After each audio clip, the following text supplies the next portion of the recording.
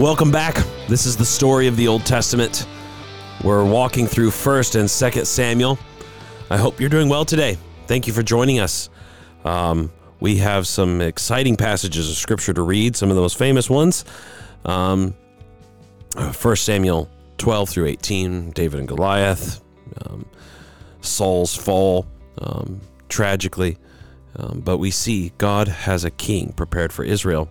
And out of the midst of tragedy, God has a king prepared for us as well. So this is for week 30, July 23rd through 29th. Thank you for joining us. So let's talk about 1 Samuel 12 through 18. Saul has been declared king. He's been anointed. He's the king that they wanted. Remember, Saul is the king that the people of Israel wanted. They wanted a king just like all the other nations. And so God gave them a king just like all the other nations. But this king failed, obviously. He broke God's commandment in 1 Samuel 13, 1 Samuel 15. He becomes a mess. After an initial success with the Lord's help, he falls apart. But the Lord has a king set aside for himself, and we see that in chapter 16. The Lord sends Samuel to go after and go fetch a shepherd for his people. The people of Israel wanted a guy that was tall, handsome, looked the part of a military warrior. And so they got Saul. But God knew that they didn't need, and God does not rule us with strength and might in the world's eyes. He went after and got a shepherd who cares for sheep. And that's who he put over as the shepherd for his people, Israel. He went out and got David.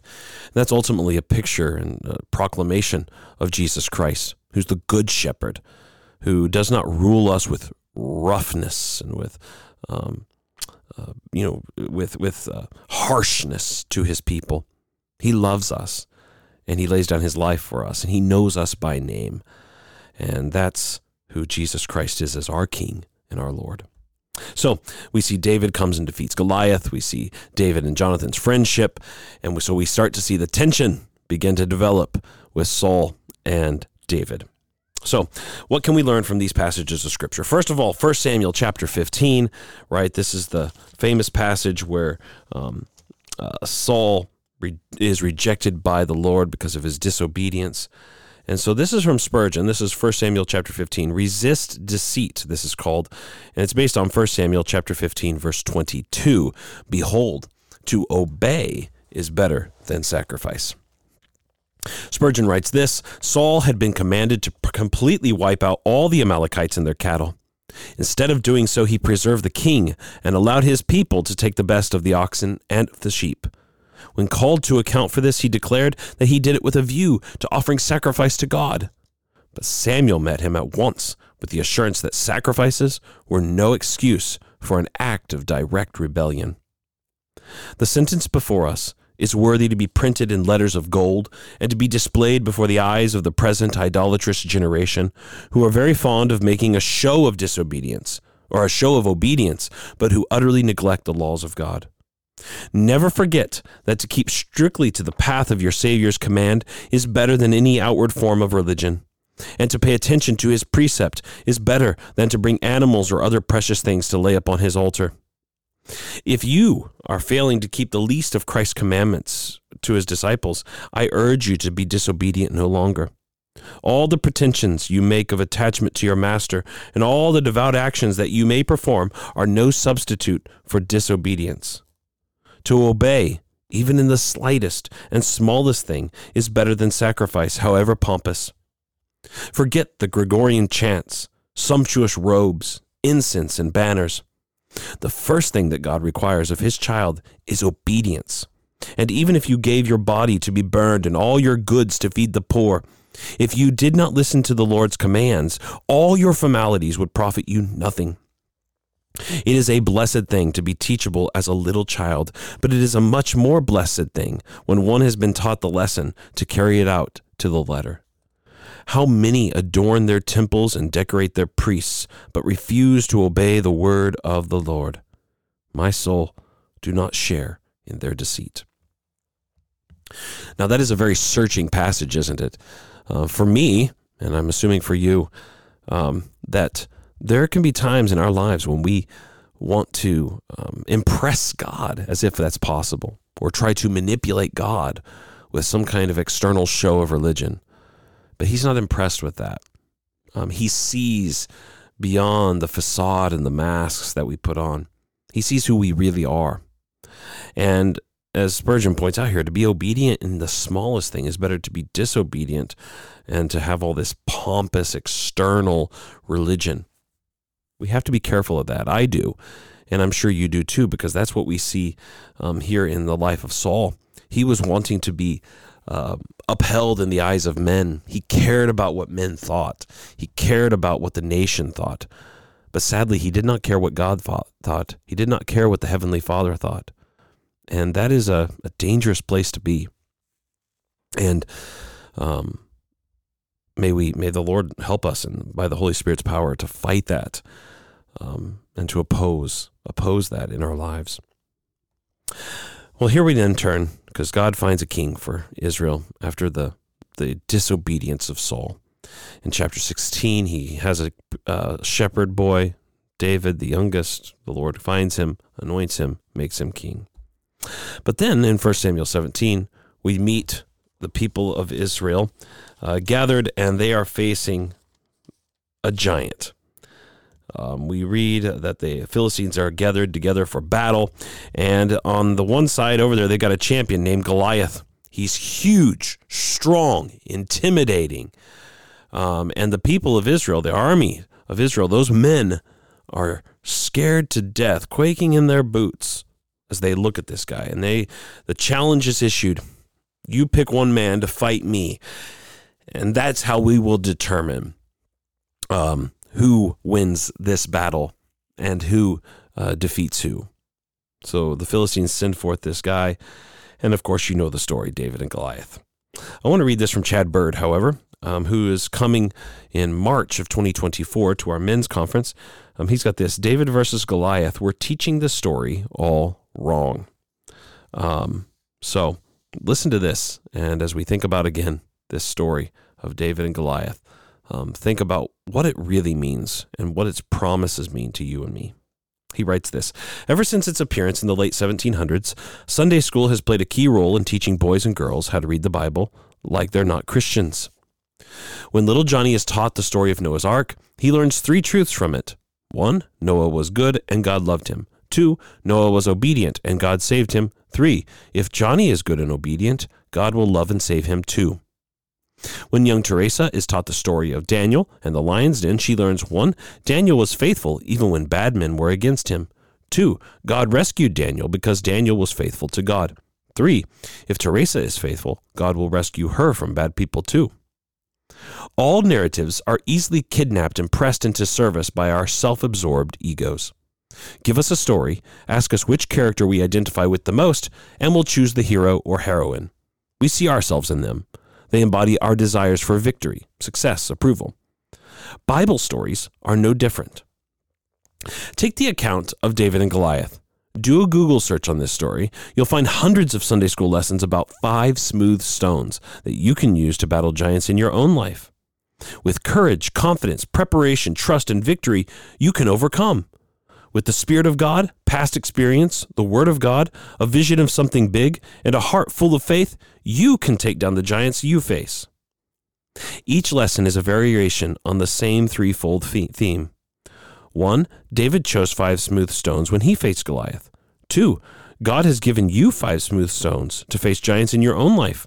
3, if you use these stones, you too will be victorious. A popular meme summarizes it this way: sometimes God puts a Goliath in your life for you to find the David within you. Notice that there's almost always one thing missing from lessons such as these: Jesus, the one the Bible is all about, the center of the Old Testament, the author and perfecter of our salvation. And who has taken his place? We have. Our faithfulness, our obedience, our battles, weapons, victories.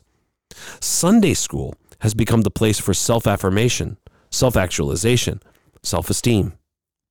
As we do in daily life, so we have done in our readings of the Bible. We have placed ourselves at the center and Christ at the periphery. Allow me to sketch out a very different way of teaching the narrative of David and Goliath. It's not a story about us overcoming giants. It's a story about Christ overcoming us, killing us, and saving us. The Philistine behemoth of a man who stood on the battlefield is more like we are than we care to admit. He is, in fact, the incarnation of everything that's wrong with us. We are born enemies of God. We are full of ourselves. We not only have a giant problem, we are a giant problem. We defy God. We exalt ourselves. It's all about me.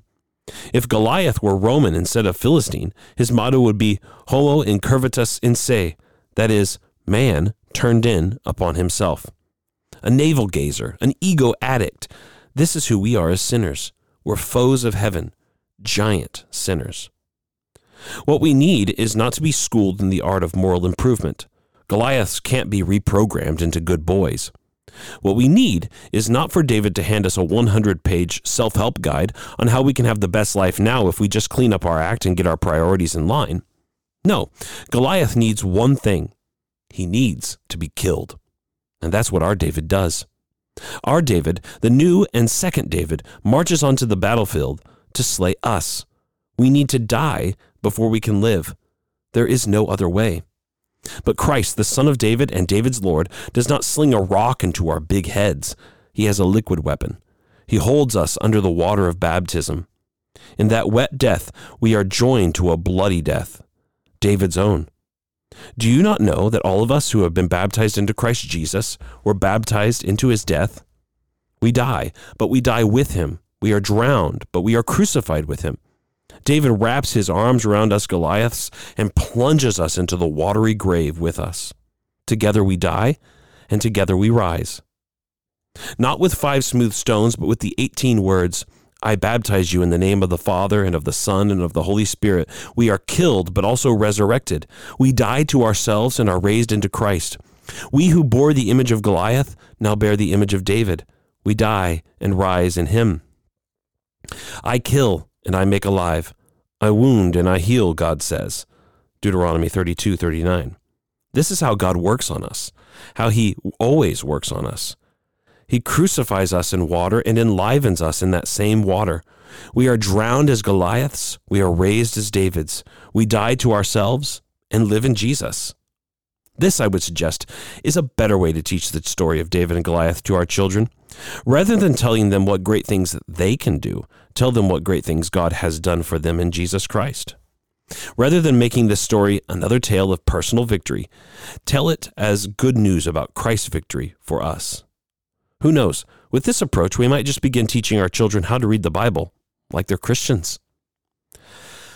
That's a very interesting way to read it, isn't it? We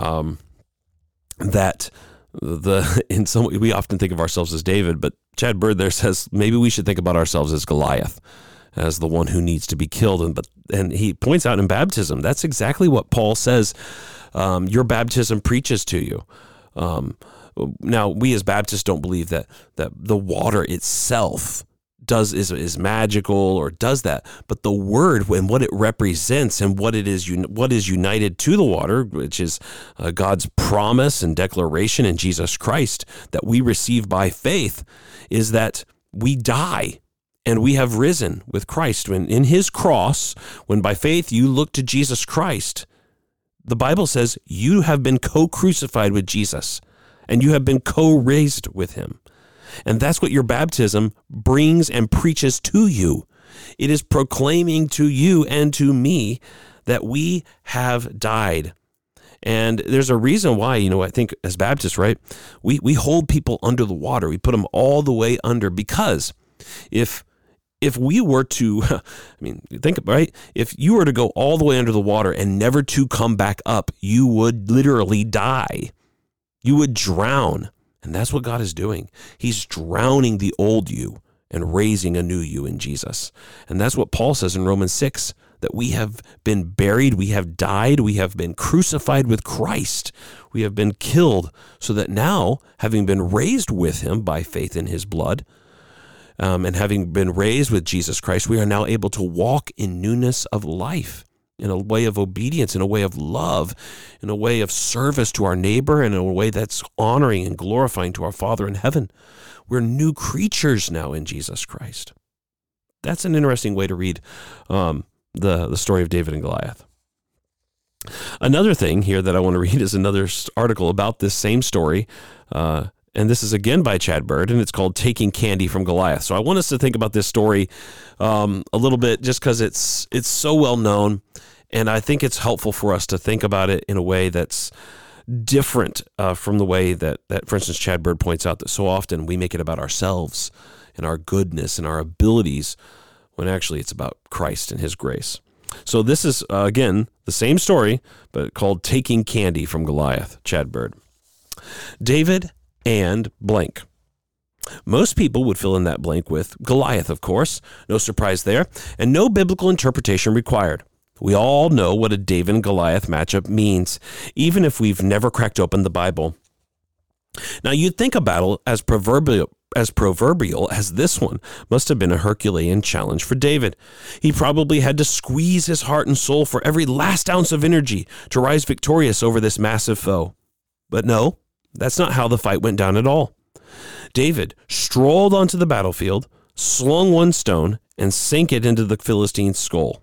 Then David walked up and whacked off his head with Goliath's own blade. I doubt the kid even broke a sweat. Compared to the wars, persecutions, backstabbings, and family turmoil that David was yet to endure, killing Goliath was like taking candy from a baby. There's a bit of wisdom in that for all of us. You see, it's not always the Goliath issues in life that prove the most difficult for us. Goliath was an obvious enemy. He and David met on a real battlefield, and the goal was crystal clear: kill or be killed. Not so with much of David's post-Goliath life. And not so with much of our lives either. For years afterward, David's life was endangered by Saul. He was not only David's king, but his father-in-law. He threw his spear at David multiple times, hounded him through the wilderness, had spies lurking, watching David's every move. Facing a giant on the battlefield on a single day was easy, compared with facing years upon years of a family member making his life a living hell. Perhaps that's something you can relate to. David was also surrounded by both insiders and outsiders who just couldn't wait to throw him under the bus, spread lies about him, and use their venomous tongues to attack him. Again, listening to Goliath spout his idiotic bragging on the battlefield was a joke compared to the onslaught of whispering, lying, backstabbing, and character assassination that David was yet to endure. Perhaps that too is something you can relate to. David also brought trainloads of heartache into his own life. His cold and calculated killing of one of his best friends, Uriah, prompted by his desire to cover up his sexual assault and resultant pregnancy of this same man's wife, Bathsheba, produced some of the saddest chapters in the Bible. David's family disintegrated into rape, coup, murder, and shame. And who was to blame? David. His youthful skirmish with Goliath, well, that probably seemed like heaven compared to the familial hell that David created as a result of his selfish and stupid actions. And that, too, I'm willing to bet, is something that many of you can relate to. Friends, it's not always the giants, the obvious enemies, the clear battlefields that prove most exhausting and dangerous for us. It's the ongoing, subtle, seductive, soul-gnawing, smaller things in life that wear us down. The job we hate, the marriage we feel trapped in, the child who's in and out of rehab, the body that keeps breaking down, the haters who keep on hating, the tongues that keep wagging, and most of all, the destructive decisions we keep on making, even though we should have learned our lesson years ago. What's a person to do? What did David do? It's not so much what David did, but what he acknowledged he could not do. Read his Psalms.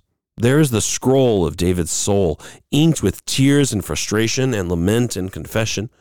Over and over, David tells God in so many words, I can't do this. I can't handle this. I'm at my end. You, dear God, you alone can help me and rescue me. You alone, O Lord, make me dwell in safety, Psalm 4:8. If it had not been the Lord who was on our side when people rose up against us, then they would have swallowed us up alive, Psalm 124, 1-3. For God alone my soul waits. He alone is my rock and my salvation, my fortress. For God alone, O my soul, wait in silence, for my hope is from him, Psalm 62, 1-5. Did you hear David? You alone. If it had not been the Lord, for God alone. David did not pray, O power, O universe, boost my self-confidence, enhance my self-esteem. Help me to believe in myself so that I may stand on my own 2 feet to conquer every obstacle and thus feel an empowered and independent person whom nothing and no one can stop. No, such talk reeks of the divinization of self that is the rotten, maggot-infested idol lying on the stage of the American ego drama. Rather, again and again, David prays for mercy, as do we. Mercy is at the heart of the Psalms, for mercy is at the heart of God. Cut the divine heart, and out will bleed mercy. Mercy is our only hope, and I do mean only. It is not one of many options, it is the option. Mercy protected David on the battlefield. Mercy shielded David from the verbal arrows of his Judas Iscariots. Mercy saved David when he wrecked his life, his family's life, and the lives of many others. And mercy, the mercy of our Father in Jesus Christ, that alone saves us. If our lives are an ocean, the only ship sailing that sea is christened mercy.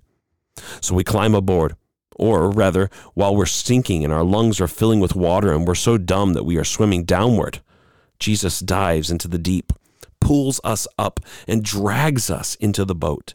He gets us there. He keeps us there. Indeed, he is the boat, for he is mercy incarnate. Our most dangerous moments are not while we're facing an obvious enemy on a clear battlefield, but while we're navigating this shadowy world full of half-lies and smooth-talking serpents, and worst of all, our own penchant for evil. So with David and with all the saints we pray, Lord, have mercy. And he does. He always does, even when we forget we need it. That was a great article there again, right? Tying in now. So on the one hand, we've read about David and Goliath, kind of the battle itself, but then we talk about now with, in light of this thing, sometimes we think about this was the hardest thing David ever did. And Chad Bird points out, actually, it may have been one of the easiest things he ever did was defeating Goliath. The other stuff afterwards, that was really hard. And similarly, for you and me, sometimes we think the really obvious moments, the really big moments are of temptation. It's very clear what's evil, and those are big moments for us. But actually, it could be all the subtle, little quiet things in secret that can wreck our lives, that we are deceived and led astray, and our own penchant for evil, our own original sin that remains, leads us astray. The last thing I want to read here is about 1 Samuel chapter 18, because after David defeats Goliath, he eventually becomes friends with Jonathan, the son of Saul, and they become deeply intertwined, best friends, deep friendship. And this is a good model for male friendship, I think, which is something that probably has gone to the wayside in a way that's sad. Men need friends, real friends with each other. And perhaps one of the big problems, particularly for young men and for maybe men of all ages, is the loneliness that comes whenever we don't develop real friendships with other men, particularly other Christian men within the church. So this is from 1 Samuel 18, Friendship in the Old Testament, David and Jonathan. This is from Chad Bird again. This is the last thing we'll read, I believe. Let me check real quick. Yes, this is the last thing we'll read. So this is about friendship. And this is actually taken from an excerpt from a book called Where Two or Three Are Gathered, Essays on Friendship. It's published by 1517, but this is from Chad Bird. As important as they are for mutual conversation, encouragement, and consolation, on a deeper level, friends keep us rooted in a genuinely human life. That is, a life in which we live outside ourselves, gladly caught up in the web of another's life, where we can love and serve them in moments of self-forgetfulness. We see something like a parable of this in the friendship of David and Saul and Jonathan. Shortly after David slew Goliath, he was brought before King Saul. The youth and the king spoke about who God was and what he had done. After David had finished the conversation with Saul, the king's son, Jonathan, became united to David in a deep and abiding friendship. The soul of Jonathan was knit to the soul of David, and Jonathan loved him as his own soul. And Saul took him that day and would not let him return to his father's house. Then Jonathan made a covenant with David because he loved him as his own soul. And Jonathan stripped himself of the robe that was on him and gave it to David and his armor and even his sword and his bow and his belt. Much later, after the death of Jonathan and his father on the battlefield, David sang a lament in which he said of his friend, "I am distressed for you, my brother. Jonathan, very pleasant have you been to me. Your love to me was extraordinary, surpassing the love of women." The language used to describe the bond between David and Jonathan is indicative not only of the intensity of their friendship, but the way in which their friendship rooted them deeply in a life of love, that is, a life of being truly human. Jonathan's soul was knit to the soul of David. The basic meaning of this verb is to bind, to tie together, as a scarlet thread was tied to the hand of Zerah, or Rahab tied a piece of scarlet to her window. The same verb is used to describe how God's words are to be kashar, or knit to the foreheads and hands of Israel. By extension, then, it is applied to the knot of love that ties people together. Jacob's soul was kashar, or knit to the soul of his youngest son, Benjamin, just as Jonathan's was to David. That Jonathan loved him as his own soul is expressive of what this soul kashar, or knitting, meant. He saw in David a reflection of who he himself was. This recognition pulled him outside himself and bound him to another. It simultaneously emptied and filled him, emptied himself of a life all about him, and filled him with the life of another. We see this emptying out illustrated in his stripping off of his robe and weapons and giving them to David. What was his inward soul and his outward possessions became another's. Jonathan's friendship benefited not only David, but himself as well. He discovered in this friend who he was, a love giver, a gift giver, one who empties himself into the life and soul of a friend. In short, Jonathan's actions are an epiphany of what it means to be truly human. David's words of lamentation echo and reinforce Jonathan's actions. They also take them to a higher level. His friend had been very pleasant to David. The root and derivatives of this word are used to describe beauty, goodness, and kindness. They're also applied to the God of Israel. His divine name is Naim, or pleasant. The psalmist wants to behold the Naam of the Lord in his temple, his pleasantness. David saw in Jonathan one whose kindness and pleasantness mirrored that of God himself. Moreover, Jonathan's love for him was extraordinary. This root is commonly used to describe wondrous divine acts that are beyond our ability to grasp or understand. This love, David says, was greater than the love of women. The love of a woman for a man or of a man for a woman is an extraordinary gift. It is frequently held up as a mirror of the love between God and his people. In David and Jonathan's case, however, the bond of love between them was even higher than what exists between a man and a woman. It was, like divine actions, pala, or wonderful, extraordinary, surpassing all expectation. As such, this love of friends mirrored even more closely the love of God for his people. Indeed, it was a gift from God, designed to enable David and Jonathan to experience in their friendship an earthly reflection of the celestial love of Yahweh for Israel. And at the same time, it was a gift for them so that they could grow into the love givers and love receivers they were made to be as those crafted in the image of the loving God. In the friendship of David and Jonathan, therefore, the Lord has given us an example of what this bond between friends enacts in the two people. They are tied together in such a way that one's soul mirrors the other's. This mirroring pulls us out of ourselves. It shows us who we truly are. And in the reception of the love of another, we see too the love of God, the extraordinary, pleasant favor of Yahweh toward us. Well, that's all we've got for this week. I hope that's been encouraging to you as we think about David, his friendship, defeating Goliath, all those things.